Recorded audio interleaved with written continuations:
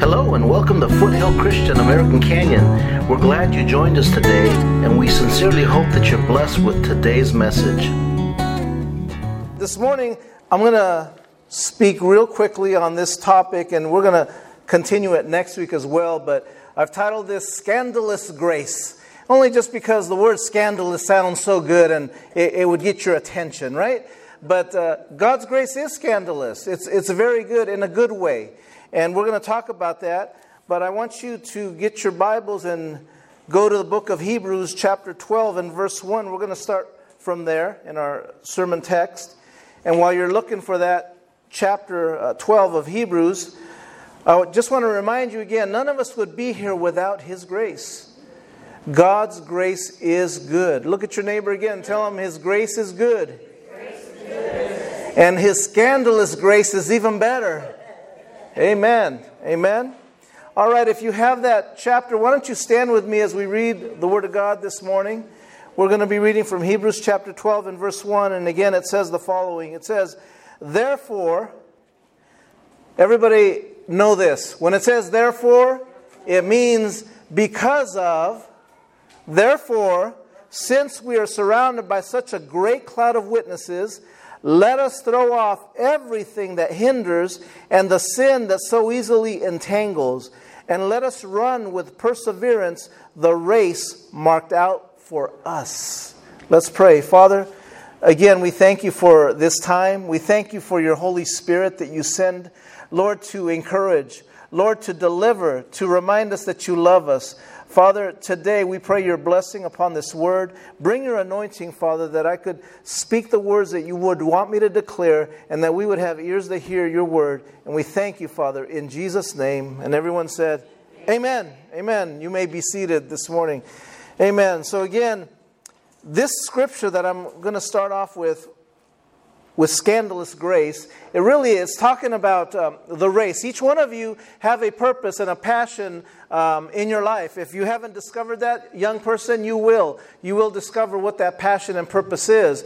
But every one of us have a purpose, a God-given purpose. And here, Paul, who wrote this book, is telling us that each of you have an individual race you are to run. Raise your hands if you have any If we have any ex-track stars in here. I know there's one right here. Maybe two. I know there's... Raise your hand if you ever ran track. If you ever ran a race against somebody else. Most of you ran a race against somebody else. Well, the object of that was to finish and to beat the other person. But more importantly, it's to stay in your lane. When you run track, organized track, you have a lane. That's your designated lane. If you go into the other person's track or lane, you're disqualified because you have no business in that lane.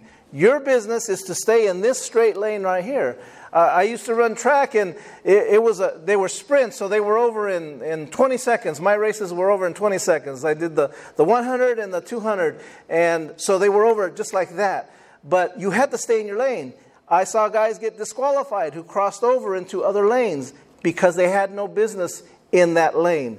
So again, Paul here is reminding us, each of us have a race marked out for us. Each of you have an individual race. Your neighbor, nudge them right now, nudge your neighbor. They can't run the race for you.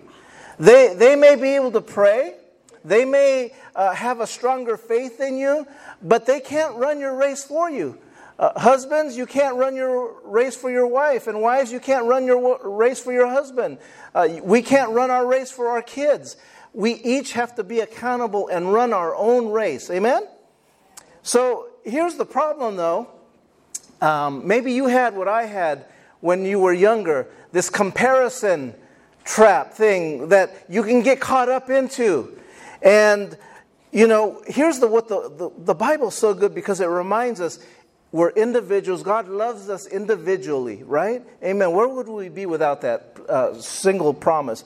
But we can get so caught up in saying, well, it looks like He loves Johnny more than He loves me. It looks like He loves Betty more than He loves me. And you get caught up in that, especially when we're younger. We can get caught up in that. Even as adults, we can get caught up in that. And the Bible, this particular scripture wants to remind us that we need to stay in our own lane and not focus on other people. Amen? Can I get an amen? Not focus on other people. Don't ever compare yourselves to others and their race. You got to worry about yourself. You know, the people that do well in whatever sport, whatever it is that they do, they don't worry about anybody else. They worry about taking care of their own business. Amen? They take care of themselves.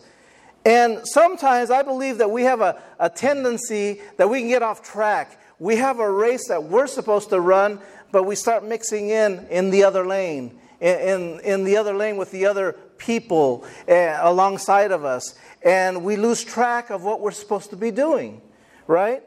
I want to read another scripture here to you. It's in 1 Corinthians chapter 9, and I believe it's up on the screen. Look, there it is. Whew. 1 Corinthians chapter 9, verse 24. Again, Paul is saying this.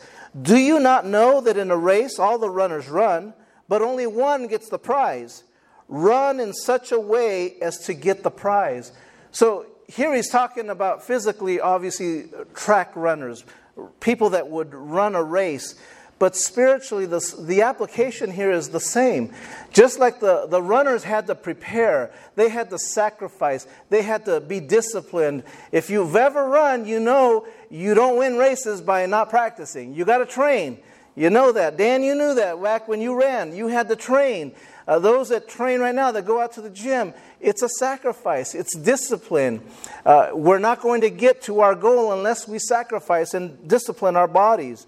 It's no different spiritually. We have to be prepared. We have to train. How do we do that? By reading the Word of God, by praying, by attending church, by giving of your time, your talents, your treasures. Those are all the things that are required to grow, to walk and fulfill your purpose. Amen? Grace is God empowering you to do what you can't do on your own. Grace is God empowering you to do what you can't do on your own. Amen? Here, I want to share a story, a real quick story. My daughter, Raquel, says she loves it when I share these stories. So, because a lot of them they've never heard. So, I was about 10 or 11 years old. I was in Little League, and I'm talking about the comparison. But here, let me share this story here. Being competitive is really what it's about here. I was 10 or 11. I was in Little League, and I was on the Fire Chiefs. Remember that, Ruben? Fire Chiefs, and we had the best team in the league, and I was the pitcher, and we were undefeated, and we played the Mustangs that day, the Mustangs, and we lost 3-2. I was 10 years old. I still remember that. I'm not 10 years old anymore, but I still remember losing 3-2 because I was the pitcher, and I started and finished that game, and I remember walking off, and I was crying. I mean, 10 years old, and nobody wants to admit they're crying, right?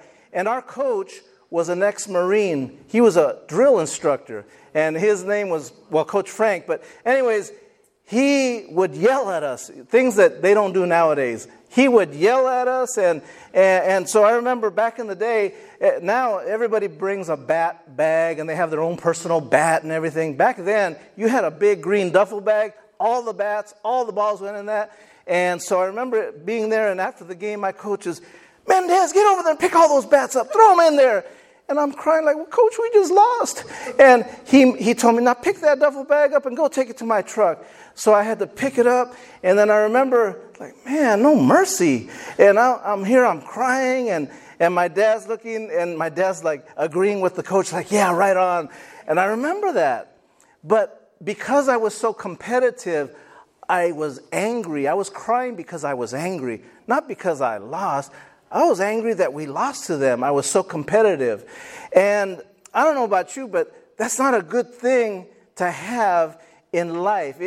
It's good up to a point. How many know what I'm talking about? It's good up to a point, but then that competitive drive will anger other people, and you'll find yourself with not very many friends after a while if that competitiveness continues. Amen? So I remember having that competitive drive and thinking, I can't lose. And we ended up winning the championship, by the way. We beat them the next game, 16-day. I still remember that. We had a great game. I didn't pitch in that game, but we had a great game, and we whooped those guys, and we took it back. And anyways, we won first place. Not because I was competitive or anything. But how many know that there's a healthy way to manage those things? And there's an unhealthy way to manage those things. We also can be spiritually competitive. I said that to say this. We can become spiritually competitive. We can come to church and say, well, I know I pray more than that person. Or I know I give more than that person. Or whatever it is. And you can compare yourself to people in the church. Maybe not here, but maybe in other churches. Pastor Rick can start saying, oh, well, I know I could speak better than that. Or I know him. But, we can all get caught up in that if we're not careful. And God does not want us to get caught up in this comparison trap. You each have your own race to run. Amen? I have my race to run. When I start comparing myself to other pastors, to be quite honest, I feel so unworthy and I feel like I fall so short. But I know I have my race to run. Just like you have your race to run. None of us should compare ourselves to anybody else. Amen? If you're going to compare yourself to Jesus Christ, but not to one another. Amen? Let me share with you one more thing here. The death of contentment is comparison. The death of contentment is comparison. Comparing yourself to your neighbor. Well, I wish I had that house.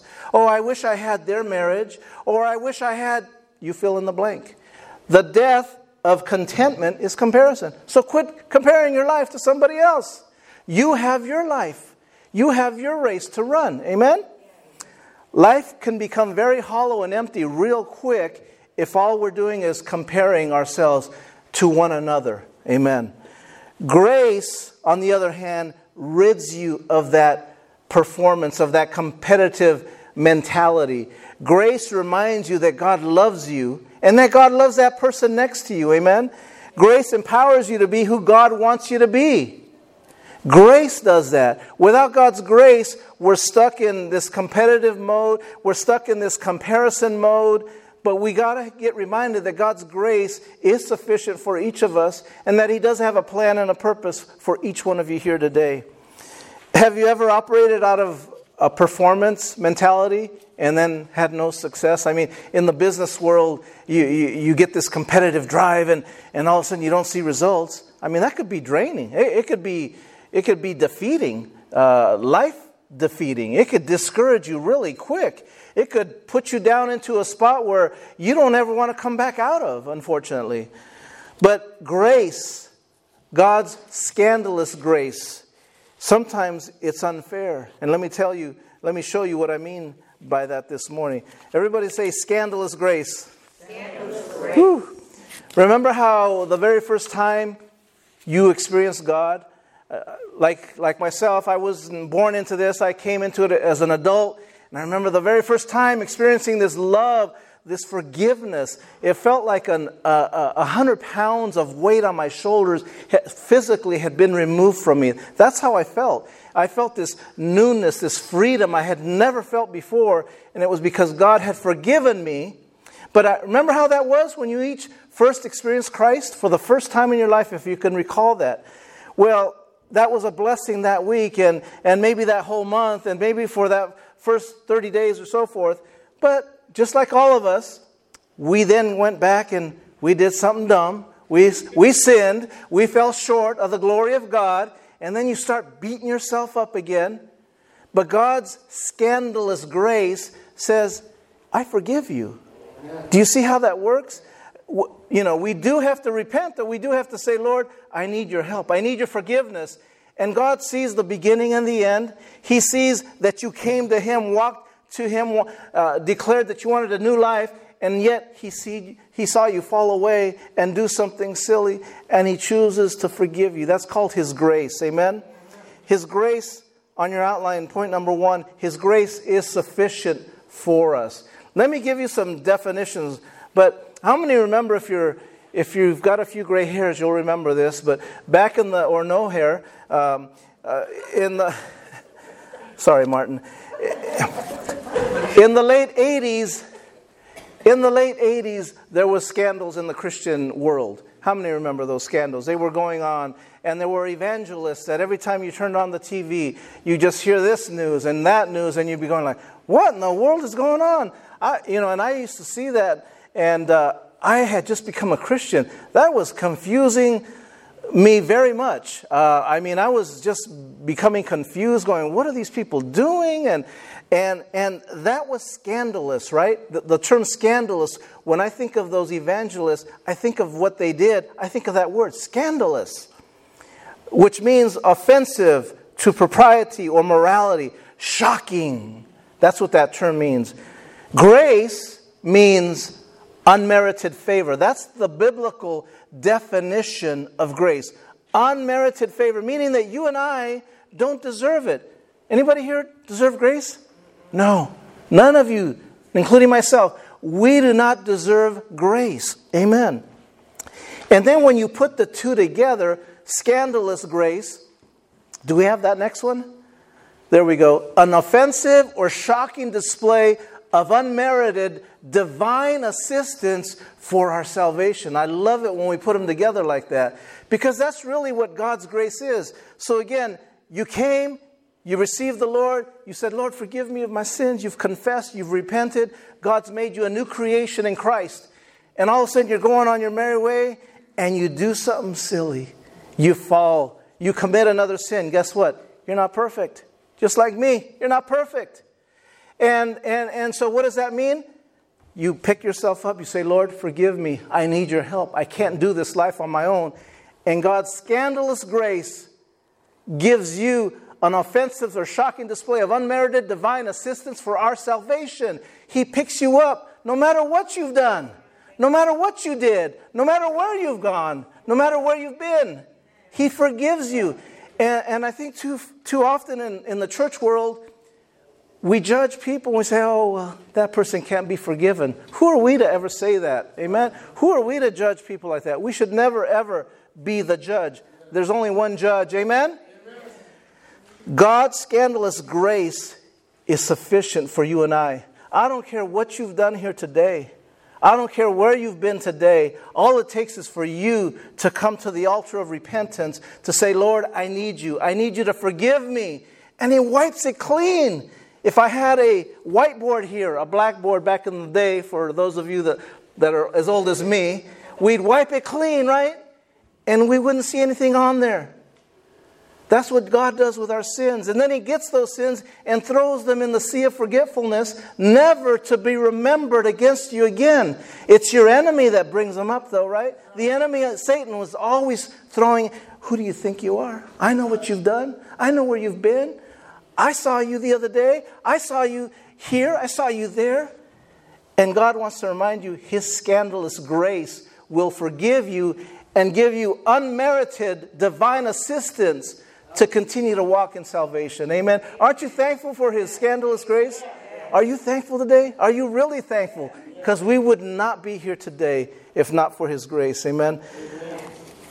God gives us grace, point number 2, but we don't deserve it. We don't deserve it. There's not a one of you here that can say, well, Pastor Rick, I'm really a good person. I'm a real good person. You know, another quick story, and I've shared this with you. We had some old neighbors of ours when I lived in Yountville one time, years and years ago. And there was this family that was we called them the All-American family. It was just a beautiful family. They did everything together. They went, they played tennis together because there were some tennis courts close by the house.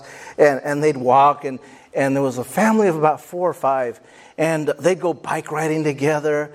And I mean, it was just a beautiful family from top to bottom, and they did everything together. And all of a sudden, one day, they're no longer there. And we found out that family, that the father had been molesting one of his children, and the mother found out and destroyed the whole family. But from an outside appearance, it appeared to be a perfect family. See, we don't know what's going on, but God knows. Amen? Not only does God know and see, but He sees our thoughts as well. He sees our thoughts. Amen. God gives us grace that we don't deserve. You didn't deserve forgiveness and salvation this morning. None of us did. You can't earn it. There's not enough prayers to be said to earn His grace. There's not enough visits to church to make you feel that you've earned it. How many know that? When I was young, as I mentioned earlier, I didn't know God. I didn't walk with God. The people I hung out with didn't serve God.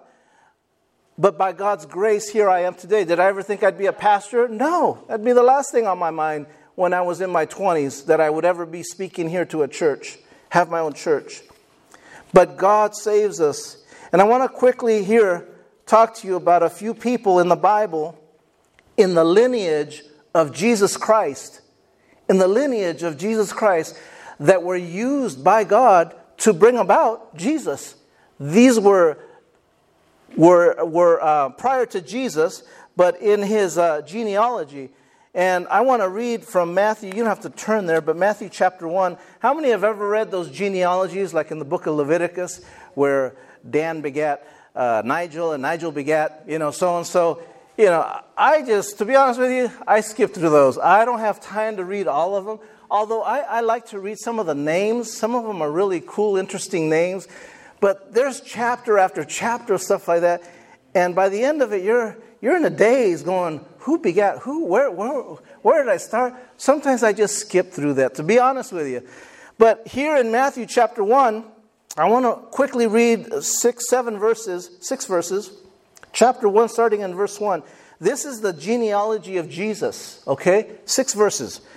Abraham was the father of Isaac. Isaac, the father of Jacob. Now listen to these names as I'm reading them. Jacob, the father of Judah and his brothers. Judah, the father of Perez and Zerah, whose mother was Tamar. Perez, the father of Hezron. Hezron, the father of Ram. Ram, the father of Amminadab. Amminadab, the father of Nahshon. Nahshon, the father of Salmon. Salmon, the father of Boaz, whose mother was Rahab. Boaz, the father of Obed, whose mother was Ruth. Obed, the father of Jesse. And Jesse, the father of King David. And David was the father of Solomon, whose mother had been Uriah's wife, otherwise known as Bathsheba. So I want to talk to you about a few individuals. Tamar, Rahab, Ruth, and Bathsheba. If you know anything about the Bible, these weren't your upstanding citizens. These weren't the people that were on the city council or county supervisors, chief of staff at the hospital that you would, elect to be a representative of your community. These were people that had issues, just like you and I. We have issues. Here God uses these people. They're in the lineage of the Messiah. I want you to think about that for a second, because if you've ever been told you're never going to amount to anything, your family's been this, it's been that. With God, all things are possible, amen? God can use anybody, amen? God can use anybody, amen? So again, I want to begin with Tamar. Tamar, in the book of Genesis chapter 38, it tells us a story that she was married to Judah, two of Judah's sons. Judah was her father-in-law, and her first husband died. And the custom back then was if your husband died, you were to marry the brother. So Tamar married the brother, and she was childless. She wanted a child. And the son ended up dying because the Bible says that Judah's two sons were evil, and God ended up disposing of them, is what the Bible says. They were wicked and they died. And so here she was, childless, and thinking, I've had two husbands, I'm never going to have a child. So then she takes matters into her own hands. We know that when we take matters into our own hands, it does not turn out the right way. How many know that? Yeah. And so what does she do? If you've read the story, she went and dressed up as a... Because back then when you're a widow, there was a certain garment you were supposed to wear. People knew, okay, here comes a widow. Just like they knew here comes a leper. They would shout unclean. A widow would be wearing a certain garment. And here, this particular day, she had heard that her father-in-law had gone into town. And so she followed him and put on an outfit like a prostitute. And then she covered her face with a veil. And Judah came out, saw her outside the city gate, and he slept with her. And then he said, in payment, I'm going to give you, what would you like? And she said, how about a goat? And so he gave her a goat, and then she said, well, I need something else beside a goat. And so he gave her, she asked him for his staff and a scarlet scarf that he had, 2 items that he had. And so he gave them to her. And so then the story goes that he went on his way, and he had no idea this was his daughter-in-law. And she became pregnant with child, and then the baby was born, and then they were calling her to stone her because here she was, a widow, out of wedlock with a baby. And the Old Testament times where they were to stone you. And so when they brought her, and Judah was there condemning her, he said, or she brought out the 2 items that he had given her and said, the man who is the father gave me these 2 items. Bam! Talk about reality. Wow, and he spared her. He spared her life. But do you see what I'm saying here? This person was in the lineage of Jesus. It's his grace, amen? It's his scandalous grace that sees us through. Tamar was just an example. Scandalous grace turns everything around. The second person, and maybe you've heard of this one, Rahab. How many have heard of Rahab? Rahab in the Old Testament. Do you remember that there were spies sent from the Israelites to check on the promised land? They had come up to the promised land. And Moses had sent spies to check on the land. And 2 spies came into the land, and Rahab lived right at the entrance, at the wall, at the border, basically, of the city, fortified city. And somehow they made contact with Rahab. And she was a prostitute. But what she did was she hid the Hebrew spies. She hid them in her home. And she told them what the weaknesses were in the city, when to attack, and so forth, because she had heard about the God of the Hebrews. See, the God of the Hebrews had been making his point all along. They had known that he had sent plagues to the Egyptians. All these communities, all these people had heard about the great God of the Hebrews. And so had she. She was no different. So she ends up telling them, hey, look, you guys, I'll hide you in my house right now because they're looking for you. And when you leave, I'll tell you when to leave, first of all, and I'll tell you what time. And so she found out where the guards were, and then she told them, okay, you guys got to leave.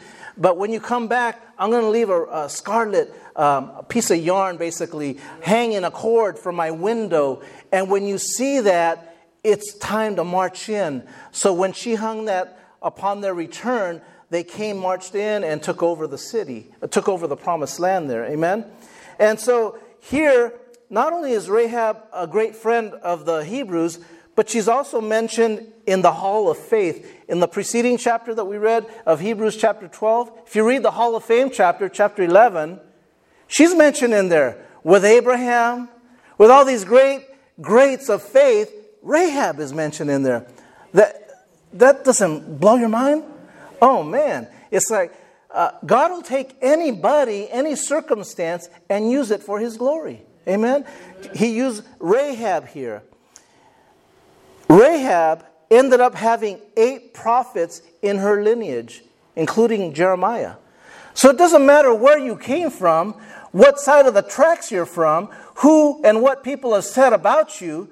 God will do what he wants to do when you stay in your lane, right? When you stay in your lane. Continue to walk, continue to do what he's called you to do. Let's talk about Ruth. Genesis chapter 19. Ruth was a woman of Moab, the city of Moab, who was an outcast because of her family history of incest. This is what was going on in her family. And here she ends up becoming the great-great-grandmother of King David. This woman that you would have thought, well, God could never use that person.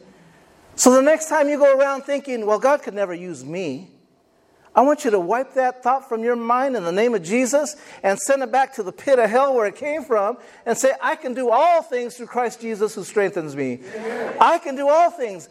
God has given each of you a purpose and a plan for your life. And it's up to you to stay in your lane. Stay in your lane. Run your race. Run your race. Don't run somebody else's race. Don't compare yourself and say, well, I came from a poor migrant family and I can't do this. I'm an uneducated man and I can't do this. And, I'm a minority or I'm, whatever your excuse. God don't have time for that. Amen? God doesn't have time for that. What you need to do is what we sang this morning. Cast your cares on God because He loves you. Continue to trust Him. Continue to walk in that lane that He gave you. Only you can fulfill that purpose He's given you. Amen? God wants to use you. Ruth was an outcast back then. Maybe you've felt that way as an outcast. Maybe you're here today feeling that you don't fit in, that you've never fit in. God wants to remind you, as I mentioned earlier, He wanted to remind somebody that He loves you today because you've possibly been feeling like an outcast. You're not an outcast. God has included you in His family. Amen? You are part of God's family today. And then the final person I want to mention is Bathsheba. Notice how that scripture we read, and I want to turn again there to Matthew chapter 1. I want to read verse 6 again. And notice how it words it here. It says, and Jesse, the father of King David. David was the father of Solomon, whose mother had been Uriah's wife. It doesn't even mention her name. But her name is Bathsheba. And we know the story of Bathsheba. King David, one of the greatest, mightiest warriors of all time. He was up on his rooftop, as a king would be. He was up in his palace, up high above everybody else. And as he peered out his window, he saw this beautiful woman bathing on her rooftop. And of course, he kept looking. And here's the thing about sin. It wasn't a sin that he saw her. The sin was that he began to entertain that thought. He began to entertain that image. And the next thing you know, he calls for her to come to his room. So she was the wife of Uriah, one of his great warriors, valiant warriors, one of King David's warriors, one of his best friends. And here he calls Bathsheba, come to my room. Well, he sweet talks her. She's a lonely woman. Her husband's out to war. And the next thing you know, they sleep together. And she gets pregnant. And now he finds out, oh, man, she's pregnant. Her husband's at war. What am I going to do? So he calls for Uriah. He calls for him to come to home, to be with his wife. He's thinking, well, if I can get her back, and if I can have him sleep with her, and then he'll end up thinking that that's his child. Do you see how twisted we tend to do things, how we deceive our own selves? Everybody say again, scandalous grace with me. Isn't this good? This is the Bible right here. God uses these individuals just like He uses you and I. So the story goes on, as you know. He calls Uriah, and Uriah, because he's a valiant man, a man sold out to his troops, to the cause, will not sleep with his wife. He will not even be in the room with her. In fact, the Bible says he stays right at King David's room, right outside. He stays there. He says, my men are out in battle. I cannot be enjoying my wife and my family. I will stay right here at my post. And David's perplexed. He doesn't know what to do. So then he sends and he creates a letter. And he gives it to Uriah. And he says, I want you to give this to the leader. Once you get out to the front line, get out there and give this to him. The letter said to put Uriah out on the front lines and that the troops were to stand back. In other words, he was having him killed, executed. Traitor. So do you see how deception is going on here? God is using Bathsheba, who committed a sin of adultery. God is using King David, who basically became a murderer at that point. God used both of them to produce Solomon, the greatest man of wisdom that the world has ever known. Wow, that's God's scandalous grace. And you say God can't use you? Why not? Why not? God's grace is sufficient for you and me. Amen? Can I get an amen on that? God's grace is sufficient. God wants to take what looks unredeemable and redeem it for His glory. I don't know if you look at the stories of the Bible like that, like I do, but when you look at them and begin to realize, man, if God can use that, if God can use a donkey, why can't He use me? Amen? God will take someone who keeps on sinning and redeem them so that they can help others. Have you noticed that? Have you figured that out yet? That sometimes God has allowed you to go through certain things so that you can speak into the life of someone else who's going through that same situation. You're not going through something for no reason. You're going through it so that you can speak life into somebody else. God is with you when you're going through something. Amen? God is taking that testing time and going to turn that into a testimony. Amen? He doesn't leave you hanging. He never leaves you by yourself. He will never leave you nor forsake you, the Bible says. You may be here today thinking you don't need Jesus, that you're fine, that you don't need Him to that level, that you're good, that you come from a good family, and you don't have anybody like that in your lineage. Well, I want to remind you today that we all need Jesus, every single one of us. Because there is none here good enough. There is none here righteous enough. Pastor Rick is not righteous enough. Pastor Rick is not good enough.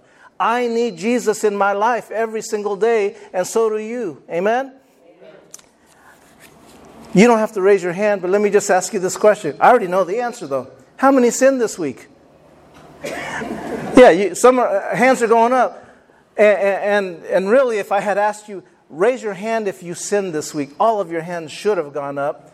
And if not, you just sinned, because you're a liar now. All of you have sinned, including Pastor Rick. And that doesn't mean we went out and murdered somebody or stole from somebody, but just the simplest things. There's the sin of omission sometimes. Maybe you saw that homeless person and God, the Holy Spirit said, I want you to go buy that person a Happy Meal or buy him a meal, and you didn't do that. Because you saw 5 of them within 5 minutes. And you said, they're all out here. That's a sin. If God impressed something on you, do it. Maybe it was an attitude with your spouse. Maybe it was an attitude with your siblings. Maybe it was an attitude with your son or daughter. Amen? Maybe it was a thought you had. Here's where it gets so crazy. We worry about what God sees. Don't worry about what God sees. God sees what you think. That should cause all of us to go, Lord, forgive me every day. And I know, what I'm learning is that some of us have a hard time understanding that we need to repent every day. We really need to repent every day. I don't care how good you are. You could be in church all day. You're still going to need to repent today. I promise you. Because there will be thoughts you have. I don't know, have you been on Highway 29 during rush hour traffic? Have you been cut off in traffic? You know I always bring this up, but have you been cut off in traffic and all of a sudden want to just jump right in front of that person and cut them off and do something from your past and say hi to them never mind. But you know what I mean? You thought it. Maybe you didn't do that, but you thought it. That's a sin. So, do we need to repent every day? Yes. Every one of us need to get on our knees and repent every single day. And God's scandalous grace is good enough for us. Amen? None of us are perfect. None of us are perfect. Sometimes we get too caught up in the things we've done that may not be pleasing to the Lord. Sometimes we can begin to think, even during the middle of this sermon, right now, you may be thinking, oh, God, I'm not good enough. Maybe the lie of the devil right now is attacking you. Is the devil is implanting a thought in your mind right now. Maybe you're thinking of something completely outside of this sermon right now. That's a sin. It happens, people. It happens. I'll have the craziest thoughts sometimes at work. Not generally when I'm speaking, I'm focused right here, but you know what I mean. We are all, as human beings, we'll have crazy thoughts sometimes, like, where did that come from? And you say, Lord, forgive me for that. I know, because I'm human, just like you are. But we've all sinned after salvation. God wants to encourage us to repent. I think we've forgotten almost how to repent. We have forgotten and gotten away that God's grace is good and sufficient, and I don't need to tell him, Lord, forgive me for my sins. No, you still need to do that. He's forgiven you for your past. Once you came to him, he forgave you for all the past, but he still wants to forgive you for every day. Every day. Because I'll tell you what happens. When you ask God for forgiveness, that fellowship draws you closer to him. How many want to draw closer to God? That's the key right there, is repentance. It's confession. It's confessing to one another. If you don't believe me, get an argument with your wife or your husband, and then confess to one another and see if that closeness doesn't come back. Amen? It does. It does. Now, don't go get in an argument just because I said that. Okay. Sometimes we tend to think that it's only what he sees. And again, it's not just what he sees. Don't get caught up in thinking that he only sees the actions. He sees the thoughts. I can't emphasize that enough. The thoughts right there are a sin already. We can murder in our mind. And I know, going back to Highway 29 traffic or wherever, sometimes we have to say, Lord, forgive me for murdering that person right now. Lord, forgive me for stealing from that person. Forgive me for saying something. You may not have said it out loud vocally, but you thought it. How many know what I'm talking about? Amen? This morning as I close, I want to talk to you about the greatest of the apostles. Who knows who the greatest of the apostles was? It was Paul. Paul was the greatest of the apostles. Do you know he is given credit for writing 2/3 of the New Testament? So of the 27 books in the New Testament, he wrote 2/3 of them, which is just amazing. Paul said that what he wanted to do was right. He wanted to do what was right, but he still did what was wrong. How many remember that in Romans chapter 7? He would fight this battle every day. He said, I long to do the things that are right, but I still keep doing the things that are wrong. And that explains our imperfection, our humanity. All of us here, his desire was in the right place. His heart was in the right place. And let me tell you, your heart should be in the right place. You should desire to do the right thing. But sometimes we listen to that voice of the enemy. We get discouraged by those that we're hanging around that we shouldn't be hanging around. Amen? And the problem with that, here Paul mentioned a law. There's a law that works in him. You know what that law was? It's sin. Sin, there's a law in sin. And this is the sin deep within us. That's why I keep referring to the importance of daily repentance. We as believers, sin should be dead. We are no longer captives, as I mentioned last week. We're no longer captives to sin. But how many know if you let go of your defense, those sins can easily come back. The Bible says it can dominate our ways, our thinking. It's very easy to backslide. Let me tell you, it's very easy to backslide as a believer. You take your eyes off of Christ and begin to put them on man. And you can walk away from God. You can turn around and walk away from the things of God. Because of the law of sin that works in this world. Amen? When we look to God and trust Him, grace can keep you from the law of sin and death. Only grace can keep you from the law of sin and death. Not your good works, not how many times you come to church, not how many prayers you say. Back when I was a kid, and it wasn't how many Our Fathers prayers I said. That doesn't save me. Doesn't matter how many times I shook the priest's hand or the pastor's hand. That's not going to save me. None of that will save me.